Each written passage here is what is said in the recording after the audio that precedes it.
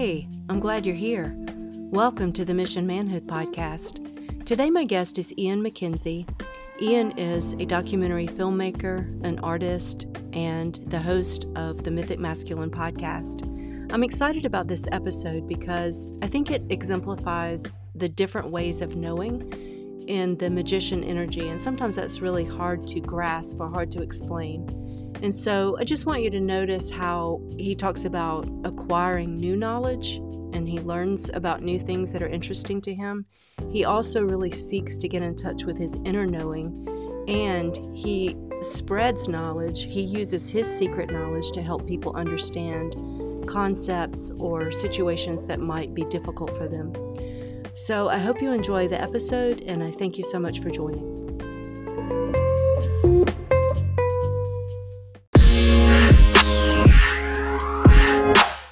Hello and welcome to the Mission Manhood podcast. Today my guest is Ian McKenzie. Hi, Ian. Hey, nice to be here. Thank you for being here today. Can you tell the audience a little bit about your work and what you're doing at your podcast, The Mythic Masculine? Sure. Well, suppose I could get into it by saying for about the last 13, 14 years, I've been an artist, primarily a filmmaker, a documentary filmmaker. And I've been really intrigued by edges of emergent culture. So whether that is going to a place like Burning Man or Occupy Wall Street or Fukushima, a year after the partial meltdown, just seeing how the Buddhists were responding at the time, like just really curious, right, about what's going on in the edges, what's going on in the fringes. And I would use filmmaking as a way to bring these stories back to the mainstream. And around sort of 2014 or so, I got intrigued by this idea of the rise of the feminine, right? The rise of the feminine archetypes and how that was being expressed personal and collectively. And so I co-created a project that became known as Amplify Her. And then in that journey, I also realized how little I knew about the masculine, which the irony there being that, it just hadn't really clued in. Like, wait a second. I don't actually know much about. So that made me find, there was synchronistic events that led me to Iron John, as well as King, Warrior, Magician, Lover, and finding really these, I would call them first wave mythopoetic artifacts in some ways. And then from there, I got really curious to like, well, wait a second, what's happened since? Where's the conversation now? And I began to invite people onto a podcast that I'd started using mythology, culture, storytelling as the way in. And that's called The Mythic Masculine. When I invited you on the podcast, it's been a while. Some things happened, and it's just now that we're doing this. And the last two guests I've had are right in that lane that you're just now describing. So it seems like it was meant to be, maybe the timing, as it usually is. Yeah, beautiful. Can you tell us a little bit about your background, like how you were raised? I grew up in the suburbs outside of Vancouver, Canada. I would say a kind of middle class, existence. And I mean, in some ways it was very stable, which I'm certainly grateful for. And at the same time, I would say there's sort of what I've come to now understand is a bit more of a cultural absence, right? An absence of real deep culture, as so much of the modern world has lost. And so I think it was that longing certainly to be like, well, what else is out there, right? And I think, of course, a lot of youth have this willingness to seek right beyond. And sort of late teens, early 20s, I stumbled into Buddhism when I thought, like, wow, I found it. Here it is. Why doesn't everybody just meditate and wake up? And then at the same time, I was like, oh, actually, wait, there's systems of power and momentum, that started long before us and are presently still, we're in their wake. And so I was like, okay, so activism came online for me. It was a 2003 invasion of Iraq that, was on highly suspect aims, that I was part of the largest, I think it was at the time, the largest world protest movement against the invasion. And of course, America still did it, or the government did. From then, that kind of like, I guess, awoke in me a kind of, well, wait a second, how do we really engage with these times in a meaningful way? And I also discovered filmmaking around that time. And that's why I was like, oh, interesting. So filmmaking for me I sort of recognized it as the capacity to shift consciousness in a sort of quick period of time with effective, music and sound and ideas. And so that's why I was like, oh, okay, so if we need to really shift a kind of collective story or a collective mythology around what's going on and why and where we derive meaning from, then I was like, okay, filmmaking seems to be the most effective way to do that. Yeah, that became a sort of journey into that medium alongside certainly, my own interests, in alternative culture, like I said, and activist spaces. Along the way, I was married at a sort of middle 20s, which I guess in this generation is kind of young. Pretty young. Yeah. My partner at the time was a few years older, and so maybe it balanced out a bit. Yeah, I was around, the whole relationship was 10 years, but it was 6 years after the marriage. The marriage ended actually for different reasons. And, in Iron John, he talks about the road of ashes, which is when, the best intent of your youth sort of crumbles or burns, in your fingertips, and you're just left with the ashes. And that's how it felt. And oftentimes that tends to happen around early 30s. And that's what it did for me. And so, yeah, since then I've sort of, that launched me into a whole other inquiry around love and relationships, community, of which different projects, have sprouted from that. And most recently, my son was born 2.5 years ago. So he's, quite active and yeah, congratulations. Speaking a lot. Yeah, thanks. And that's initiation to fatherhood certainly has been a whole other ride. Yeah. Yeah, that's a whole nother spiritual journey when you have a little child and they're completely dependent on you, and it shows you a lot about yourself, I'm sure. Yeah, absolutely. I love that you have the idea of taking these really more radical or fringe ideas and pulling them in so that normal or more typical people can understand them, because I think especially today, I don't know if it's always been this way, but it seems like we're so quick to have an opinion about something and we have to judge it as right or wrong right away. And I think the internet lends to that. We have our experts that we trust and we don't look much further. So I love the idea of you going there and bringing that back. Yeah, and I think it might be helpful to name that. I think there's an evolutionary advantage in a way to not too quickly letting in new ideas. Like you can see how people might be a little nervous about new ideas, right? If they think things are working pretty good. And at the same time, of course, that can be hijacked when a really polarized climate around certain issues and like social media isn't really the ground to have real meaningful connection and conversation. Right. It just basically means you can dig in further your own perspective and opinion, what you already thought. And in that sense, it tends to amplify and separate versus really find like the truth that can be below the initial sense of disconnection, right? Like if anybody's studied nonviolent communication, often, below that, of course, you're like, oh, my need is actually for connection, just like yours. Yeah. But we can't find it if we're sort of lost in, being enemies on social media on this two-dimensional platform. When I originally contacted you, I had read a poem that you wrote, and I wondered if you have that handy. Would you mind reading that? Sure, be glad to. Should I give context on the poem beforehand? Yeah, I would like that, please. Sure. So this piece was written in sort of the immediate aftermath of actually visiting a area in this part of the world on Vancouver Island, which has been a destination for a blockade the last 8 months or so. And what's been going on in this part of the world is that the logging companies have been quickly eradicating a lot of the old growth forests in this region.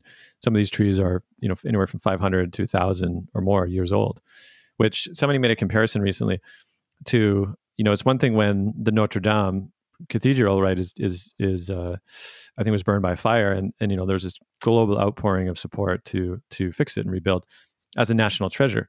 And these trees, all of them are Notre Dames. And somehow there's this economic system that is demanding that they be cut down. And there's something like 2.5% left in this region from what there were.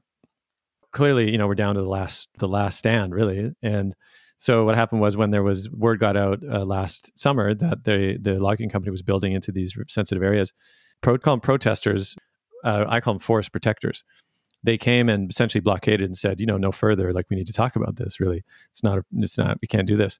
These are ancient mothers.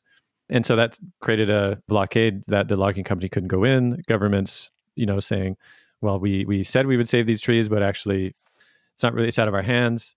So it's really created a sticky situation, really. And it kind of blew up more recently when an injunction was granted to the logging company, which means the police are therefore open to arresting the forest protectors. So that's actually happening right now. The RCMP have now showed up, and after a month or two from the injunction, as we speak, they're probably pulling protectors out of one certain area, Cayucos, and there's about actually 5 or 6 blockades now that they've set up to stop the logging. So it's quite a standoff. And so when I was there about a month ago, just over a month ago, I interviewed one of the main protectors named Yogi Shambhu for my podcast, and something about being there in this, really beautiful, beloved community is really what I'd call it. They kind of inspired a response. And to me, this is what the poem was. It was sort of a mythic response and an invitation for those still on the sideline or still wondering, what's going on or why should I get involved? Okay. And so I'll read it now. What will it take for you to awaken? What will it take for you to recognize the great nothing will continue to devour all things that generate and sustain life? What will it take for you not to turn away, seduced by the facade that it could possibly get better without your unique and specific contribution? What will it take for you to understand we are only moments to midnight, yet we still might have a shot to remember why we were born now? What will it take for you to recognize this may be the only invitation you will get? That causes so much emotion for me. And it hit me so hard the first time I read it. And it just captures something that I feel inside. And you mentioned those trees as the great mother. And I feel like it just goes together. I mean, that's just a micro example of us continuing to fight against each other. And no matter how successful we are, like the old proverb says, what does it profit a man to gain the world and lose his soul? And so just to do away with those treasures, and I wouldn't have even understood it. Like your voice here, I understand what you're saying, but it's a beautiful example of your work because I went and watched a little video of those beautiful trees and the children with the trees, and you can't even imagine until you've seen it. Why would we allow that? Who would say yes to that? Yeah, thank you for being touched. I think it's oft quoted perhaps in trauma healing as well, that you have to feel it to heal it, something like that, right? And I think that's so much of what is necessary to really bring people awake to what's really going on, right? And a lot of people in stuck in kind of the modern paradigm have a sense of disconnection or isolation or low-level anxiety or ennui, just meaninglessness. And there's this wondering, like, they trying to solve it at the level of one's own personal story or one's own personal life. But I think in many ways, those are like symptoms. Those are actually symptoms of a loss of a real sense of connection and purpose to what matters, which in this case is our very mother, the being that sustains us. And it's some kind of bizarre tragedy that we understand that we as humans sprung from this very generative being with our consciousness that allows us to think we are separate, then it's utter irony that therefore those humans would go to work immediately, destroying the very basis of the thing that gave them life in the first place. And I have a teacher named Stephen Jenkinson, who I'm very blessed to have spent many years with, but he had some line which is just really apropos, I think, of the situation, which is something like, it's human to forget how to be human. It's normal. It's human to forget. You can forget sometimes, but the real danger happens if everybody forgets at the same time. You could say that for me, that's what modern civilization is. It's everybody forgetting at the same time. I mean, thankfully, there's a lot of indigenous folk and others who have, maybe maintained their connection to the land and to the sense of the rightness and that this is a response to this moment. And they're the ones trying to say, hey, wake up, people, like wake up. Because this is what I meant by the great nothing. The great nothing is the forgetting. And if we don't think that has a wake, like if people think COVID is a problem, and it has been certainly in terms of the calamity to business as usual, the whole climate collapse, biological challenges that are coming forth are going to dwarf it, right? And so the sooner that there can be this shaking awake, hopefully, the sooner there can be a meaningful engagement with these times. And so for me, that was really this trying to impart a little bit of that, just that almost like how a Zen koan hopefully can just sort of snap you out of it. Yeah. Yeah. It's really beautiful. And occasionally I'll read something and it feels like it came out of my own soul.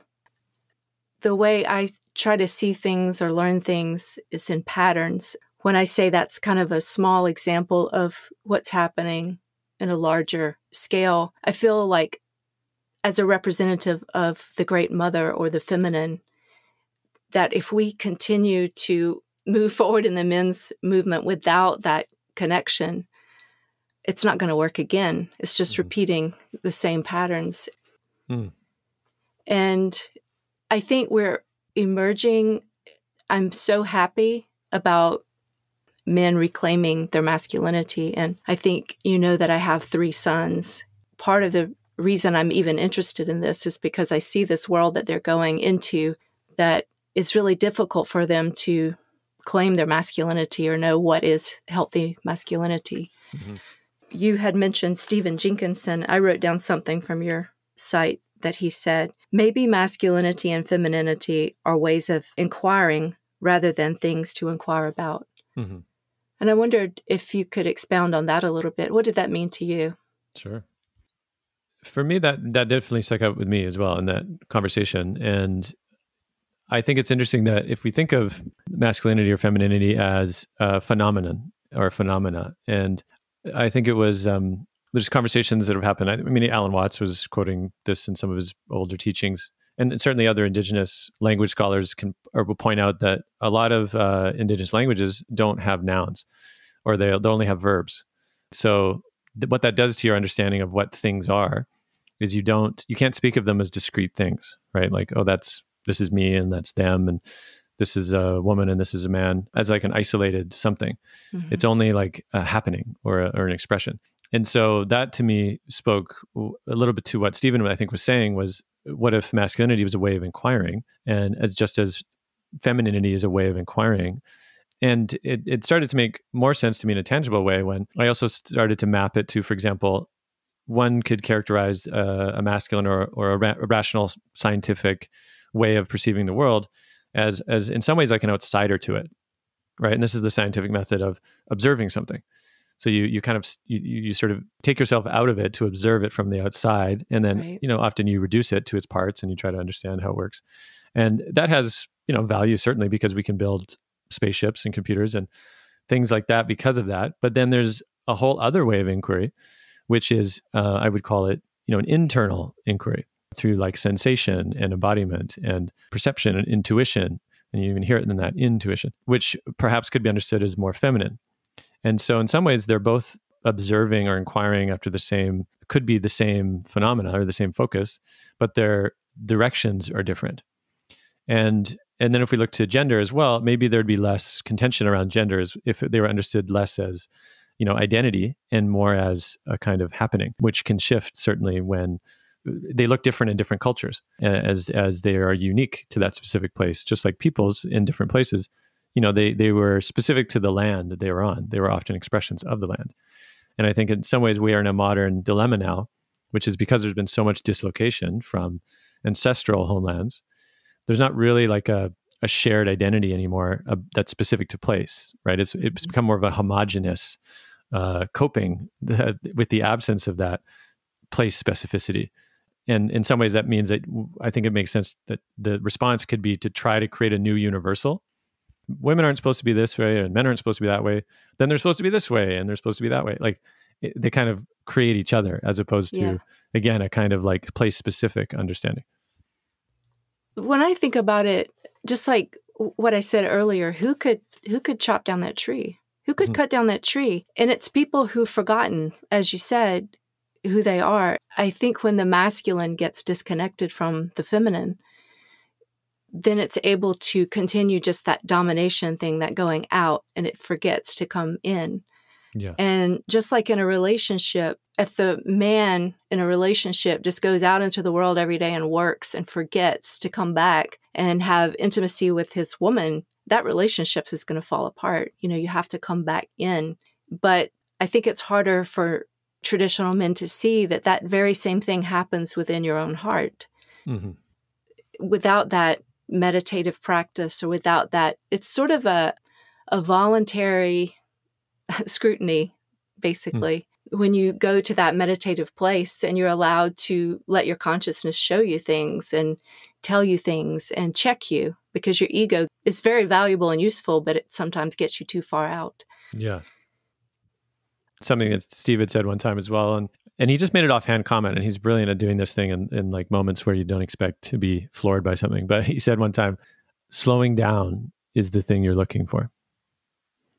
And I was like, what? And I mean, I think there's a few of us around, because we were talking a little bit about the momentum of the current culture, particularly youngers who are, again, pasted on their phones. And there's this speed, right? The speed of everything, which means you never really land anymore. And he said, it's almost like sharks. You have to keep moving or you'll die, is the fear.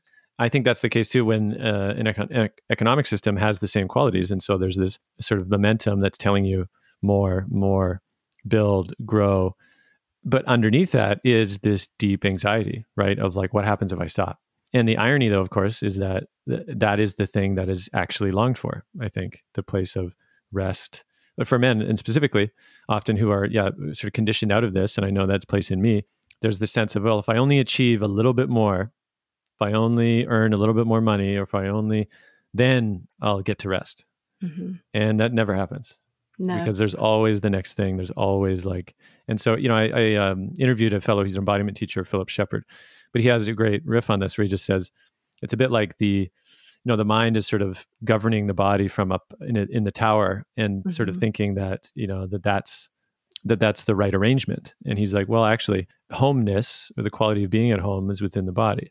And so again, going to this masculine, feminine, or sort of outside, inside way of inquiring, that the coming home to the body is the deep longing, actually, I would say, where the intellect then gets to, put down its constant doing as well. Mm-hmm. Yeah. I can't do it every day, but the days that I can get my mind to yield, I ask it to yield every day. I can't always get it to yield. But when it does, it's almost like having a dream, but I'm awake. Mm-hmm. But it's like something else takes over. And I think that inner knowing is able to come forth when I ask my mind to yield. And some people, like you said, are putting their mind as maybe the highest thing. I appreciate that word, yield, as well. I like that word. Yeah. I picture the old story about, was it Moses and the Red Sea? Because my mind feels like a superhighway, just this raging river. And so if you can just get it to stop for a minute, and you have that little bit of an opening before it just starts flooding back again. One thing that you said about the shark, if we stop, we'll die. To your point, the younger generations, even me, you feel that way because you're going to get behind. You're not going to know the latest. I tell my kids often, you don't know what it means to wonder. Because even now, if you say, I wonder what that guy's name was, somebody's on their phone figuring it out, and they tell you. Uh-huh.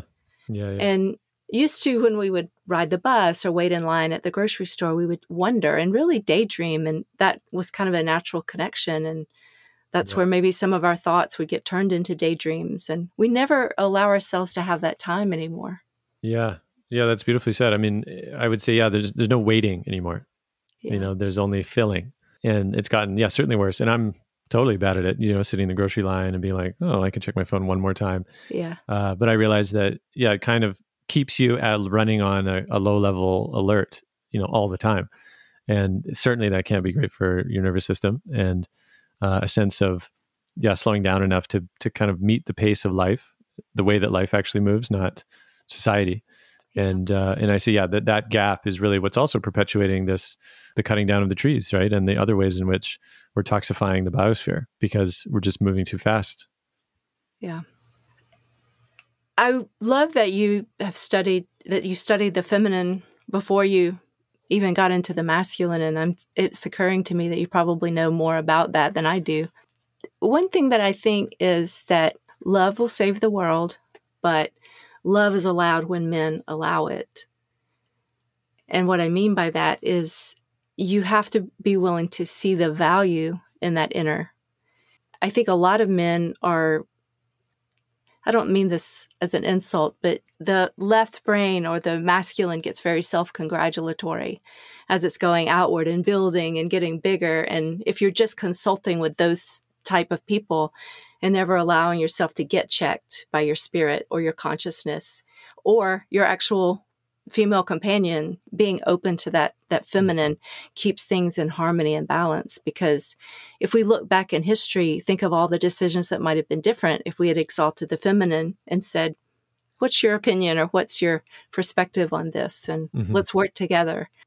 I'm really hopeful that as the men's movement is rising, that also an appreciation for the femininity is also on the rise. And I really sense that in you.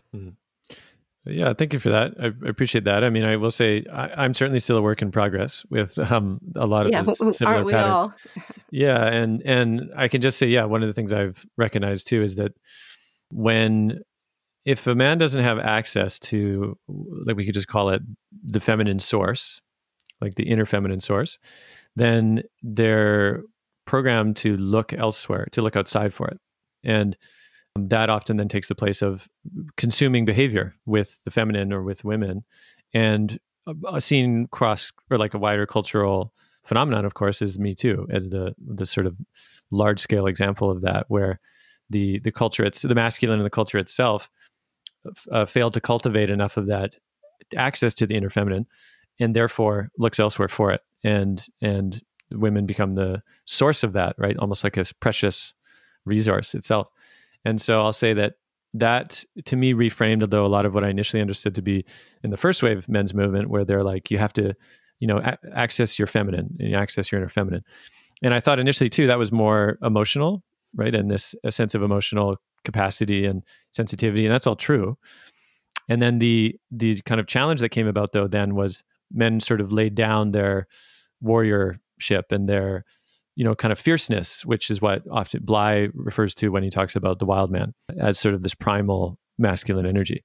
And so in some sense, I think, we're coming back now into this recognition that there is a need to obviously find balance in the relationship between them. And then for me as well, to recognize this need to cultivate access to the inner source, because then there isn't an external looking for it outside. And it's possible those that are female identified as well have a concurrent journey with the masculine, often perhaps looking to the masculine for men outside of themselves for a sense of safety or shelter, or like a paternal dynamic, which can be the case, certainly. I mean, doing a lot of attachment, inquiry, both in myself and more broadly, it's fascinating how much of the parental constellations show up in relationship. And a lot of the case where women end up being the unconscious mother to the partner, or the vice versa, the unconscious father to the partner. And it takes a lot of work to excavate those patterns. And I should say too, it's not that those things shouldn't exist. This is the other thing I've found. It's that they become conscious. And so I think that, like, a lot of men have a resistance to consciously asking for motherly support or like motherly acceptance from their partner, because it can be seen as weak or vulnerable. And so in some ways they can like act out or act tougher or cover it up with numbing, rather than just be able to ask for it and say like, hey, could you hold me actually, tenderly? And to even come to that place can often require courage. Yeah. But that to me can be really healing when it's made conscious, and not to shame that desire or that need, because it does access the little inner boy, the inner child there that actually maybe never had that much of that as a kid, but often needs that kind of medicine as an adult. Yeah, I totally agree. And the way I've come to look at it is men are sons and brothers and fathers, and kind of like parent, adult, and child. We're always shifting between those.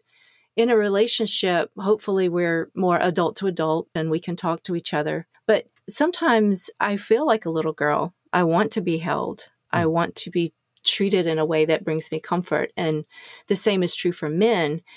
And I think the difference in that is women are encouraged to do that, to be vulnerable and soft, and men are shamed for it. I'm hopeful that a new awareness will allow men to get in touch with that vulnerability, and in a loving partnership, allow that to be expressed as well. Yeah, beautiful. That is an edge too that I see showing up a lot of the men's offerings now, a lot of emotional literacy training and yeah, resensitizing really, as we talked again about that, you need to feel it to heal it. And I think for a lot of men, yeah, just resensitizing is a huge piece of it. And then that can also, I think, bring up the willingness to trust emotions, which, it's kind of funny to even say it like that. And I said it like that on purpose because I realized too, that's how it's been for me.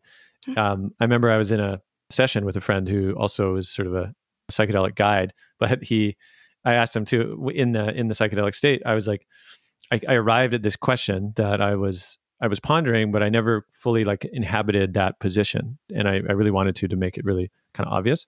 And I said, what's the point of emotions? From this like frustrated masculine that has been in some ways disconnected from their value. Just like, what's the point? And he himself, he was trained as an actor. So he had a lot of ability to really access these states kind of from a non or transpersonal place. So it wasn't really, wasn't anything happening in his life, but he could access anger, he could access sadness, and he recognized too that each of them carried their own, their own medicine. And the blocking of those emotions or the repressing them or turning them into things that they're not, dismissing, right, can really create a lot of dysfunction. And for me, the recognition came when, you can't know emotion or you can't know the value of emotions before you allow yourself to have them. It's kind of like the feeling, maybe there's tears come, right? Maybe there's sadness or vulnerability or heart opening. And if your mind is like, well, wait a second, what's the payoff if I allow this to happen? You kind of short circuit the whole thing, right? And then you pull back and you repress. But if you allow oneself to allow the movement to go through, then perhaps on the other side, you might think, oh, wow, so that was the value of it, right? You're like, oh, that, that shift of energy or that even revelation that came because I allowed that emotion to move through. Yeah. I was trained in internal family systems therapy where we can drop down into self and observe those parts and witness those parts. And that is such a function of that feminine, I feel like more of the great mother. And what I try to let men know is you leave your mother and father's house at some point. For some people, it's much younger and some people it's much older. But one of your tasks is to become a great mother and a great father to yourself. Because you need both structure and order, which is more of the masculine side, and nurture and care.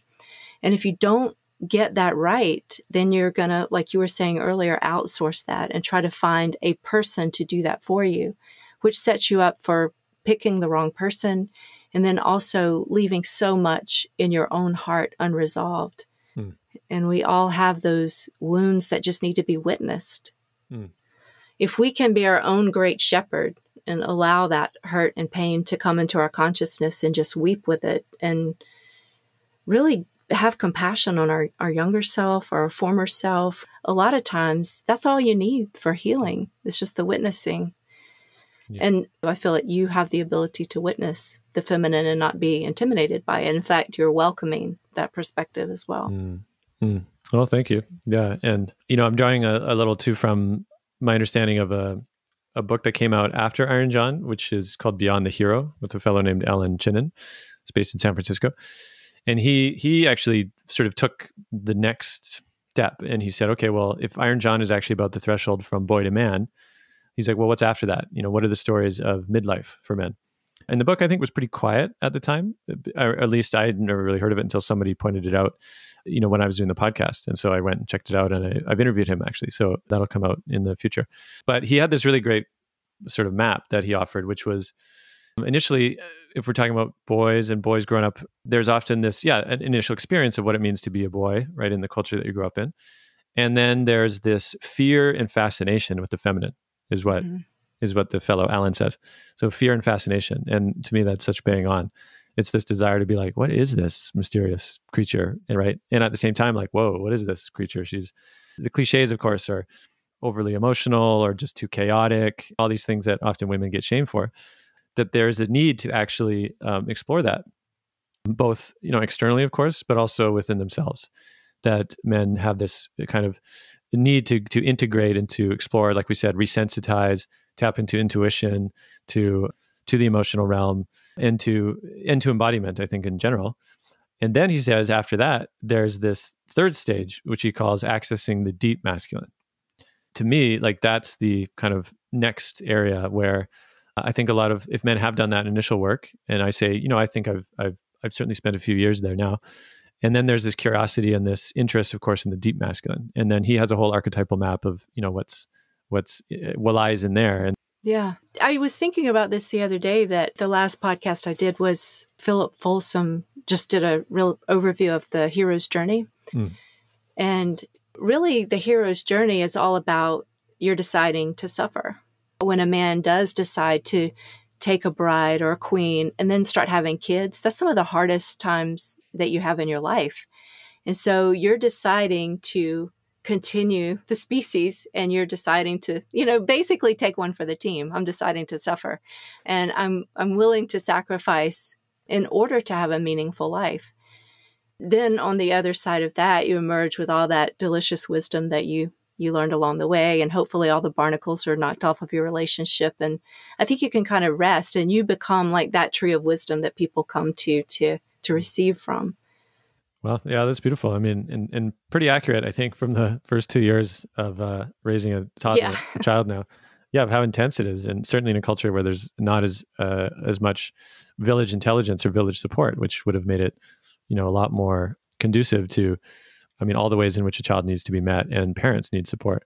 But I think you're right. There is this willingness to step into that crucible or that initiation when I talk to other friends too, they're still bachelors or non-parents, and they hope to be at some point. There's this sense of like, okay, you can't be ready, but if you're going to do it, it's like you just go for it. Yeah. And be prepared to be not prepared of how intense and taxing and all the rest it's going to be. But like you said, there's something trustworthy possibly by going through that on the other side, because I find that your ideas about what's possible or not, or what's valuable or not change. And I think this is also the wisdom of orienting to what does serve children, what does serve the lives of the children. Because if a culture doesn't do that, you're just doomed to continually perpetuate generations of traumatized adults. Yeah. Right. And I think that's really what a lot of modernity is. It's generations of traumatized adults that don't know how to parent untraumatized children. And so the cycles just continue. Although thankfully, yeah, there is a real cusp, I think, happening around trauma. People like Gabor Mate and others that have really brought this to the forefront. And it does feel like, I think he used the phrase recently, something like, we're on the cusp of being a trauma-informed society. And that to me is really promising because it does reorient about, what's valuable? How do we raise kids to be the least traumatized as possible? And what is the value to society? It's immeasurable in terms of all the ways in which society has to make up for, crime and health and all these dysfunction that they end up paying for anyway if they don't deal with it at childhood.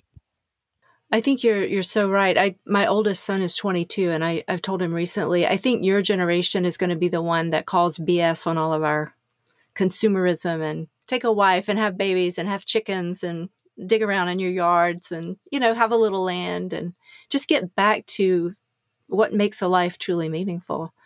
Well, have you seen the movie Captain Fantastic? No. Okay, highly recommend that film. Highly recommend. Yeah, because of what we're talking about here. And just to give a little, not to give away the film, but it stars Viggo Mortensen, right, who's Aragorn in Lord of the Rings. Mm-hmm. But he's a dad, and his kids, he's raising his kids basically out in the wild of Oregon. And really with that question, like, how do I keep them as far away from civilization so they can actually have a chance of being, rich and whole adults? But of course, the challenge is if you're too far away, then civilization is too alien to you. And the challenges that come from that. And it's a really beautiful rendition of this very dilemma. Yeah, I'll check it out. One last thing I wanted to say about that is for women, for me, my natural way that I want to be is just to be. And I feel very comfortable with that. And I love to meditate. I like to read and write and all the things. But in order to survive, I really have to embrace the more masculine side. And it may be the queen for me instead of the king. But to set a goal or have a vision, to be disciplined enough to get out there and do something, to learn and have knowledge, and all of those things that maybe come more naturally to a traditional masculine person. I think men even encourage their daughters to be that way. They get it when it comes to their daughters. You need to be able to take care of yourself in this world. But when it comes to their boys, I think men are kind of traditionally less open to having them embrace the feminine, which is not about getting a pedicure every 3 months, which some guys think if I do feminine things, that'll get me in touch with my feminine side. Like you were saying earlier, that going within and contrasting that outer knowing or acquiring knowledge with that inner knowing, which is just almost like you're drawing from a well. It's always been there. I think you can only model that which you've experienced and can model and integrate it. And so, yeah, I think it would be much easier for men who are pretty good at the doing to model that, and that's what happens, and therefore would feel maybe less familiar, more awkward, at a deficit with modeling ways of slowing down, of intuition, emotional intelligence, right? If they have not integrated that themselves. And so it makes sense that, yeah, like we do have generational work to do. And I should say, when I do talk to youngers now, certainly it seems like it's changed in a lot of places. Yeah, where they're, they say, or if I said, do you have trouble, I don't know, crying? If you really feel upset, and a lot of the youngers will be like, "What? No, what do you mean? It's fine." So it really does feel like all of the work that had been done in previous generations is now really showing up in a bit more freedom and willingness to express, right, in different ways. So it is encouraging. Yeah. My younger clients, it's nothing for them to have female friends. It's nothing for them to express their emotions. It's what they've done. Yeah, no doubt. I really appreciate your time and your being here. And I had something that you wrote that I wanted to read. You said that bridge builders strengthen the path for others to join. And these times ask of us to proceed toward a better day with no guarantee we'll make it. And that's the kind of courageous courage that will give us our shot. That was kind of a follow-up to the poem. Yeah. We have to take that shot with no guarantees. Yeah. Thanks for that. I mean, it I guess speaks to this, again, this question of if we knew, it wouldn't be courageous, right? If we knew that it would work out, then we'd just be going through the motions. But in some ways, that's the function of true initiation, is actually to proceed in the uncertainty that you'll make it, a brush with death. And that is necessary from a sort of initiatory perspective at the individual level, because it provides one the opportunity to recognize that life is much bigger than them. Life is much bigger than you. That doesn't mean you're nobody. It means that you're part of something much bigger. There is a sort of undercurrent mythology that's present now around this idea that this is a collective initiation, right? That humanity somewhat engineered its own initiation in order to have this encounter. And at the same time, like any true initiation, there's no certainty of success. And so it's simultaneously terrifying, and yet the possibility of metamorphosis is there. When I read that, I thought about the moment of conception. All the sperm cells are going for the egg. And one of them gets it, but they probably all celebrate on some, cosmic level. Somebody got it, and there's going to be a new baby. Throughout history, all the warriors went, and maybe one got the prize, or that it was that collective effort, that energy that propelled everyone. We're so caught up in our idea of what success is, and maybe it's just participation. Well, yeah, that's beautiful. I mean, I'm just drawing upon, I know another fellow, Charles Eisenstein, had written about that very moment, and I can't remember what, it might have been an essay he wrote, but he did say that there was actually sort of more recent research that showed that the sperm, when they approach the egg, it isn't like a sort of Darwinian free-for-all, but that it's actually, there is a moment apparently that they actually converse with each other, and they actually say, okay, who's the right fit, for this? Wow. And so then that one proceeds. And so it's interesting, right? Depending on what story you're carrying and then how you look at something, you might see, oh yeah, this is survival of the fittest, only the strong survive. Or you might see, oh, this is like the wisdom of collaboration and intuition from a whole other organism level. And that cooperation, of course, is the key, which is true if you look at the history of humanity, that is our greatest gift, actually, is the capacity to cooperate. Yeah, just kind of goes back again to those 4 archetypes, or those 4 energies. We don't always need the warrior to go. Sometimes we need Mr. Rogers to go. Well, I really appreciate your time. And I wondered, can you tell everyone how they can get in touch with you or Sure. to find you? Yeah, if they want to check out the Mythic Masculine podcast, then check out themythicmasculine.com. And I also developed a network along with a few other collaborators for people to go who are really interested in this stuff and they want to dive in, discuss the themes in the podcast and go on their own mythopoetic journey. There's the Mythic Masculine network, and you access that on the same site. And then if they want to look at my film work and essays, they can go to ianmack.com, which is IANMACK.com. Okay. Yeah. Thank you so much. Cool. Thanks, Angela.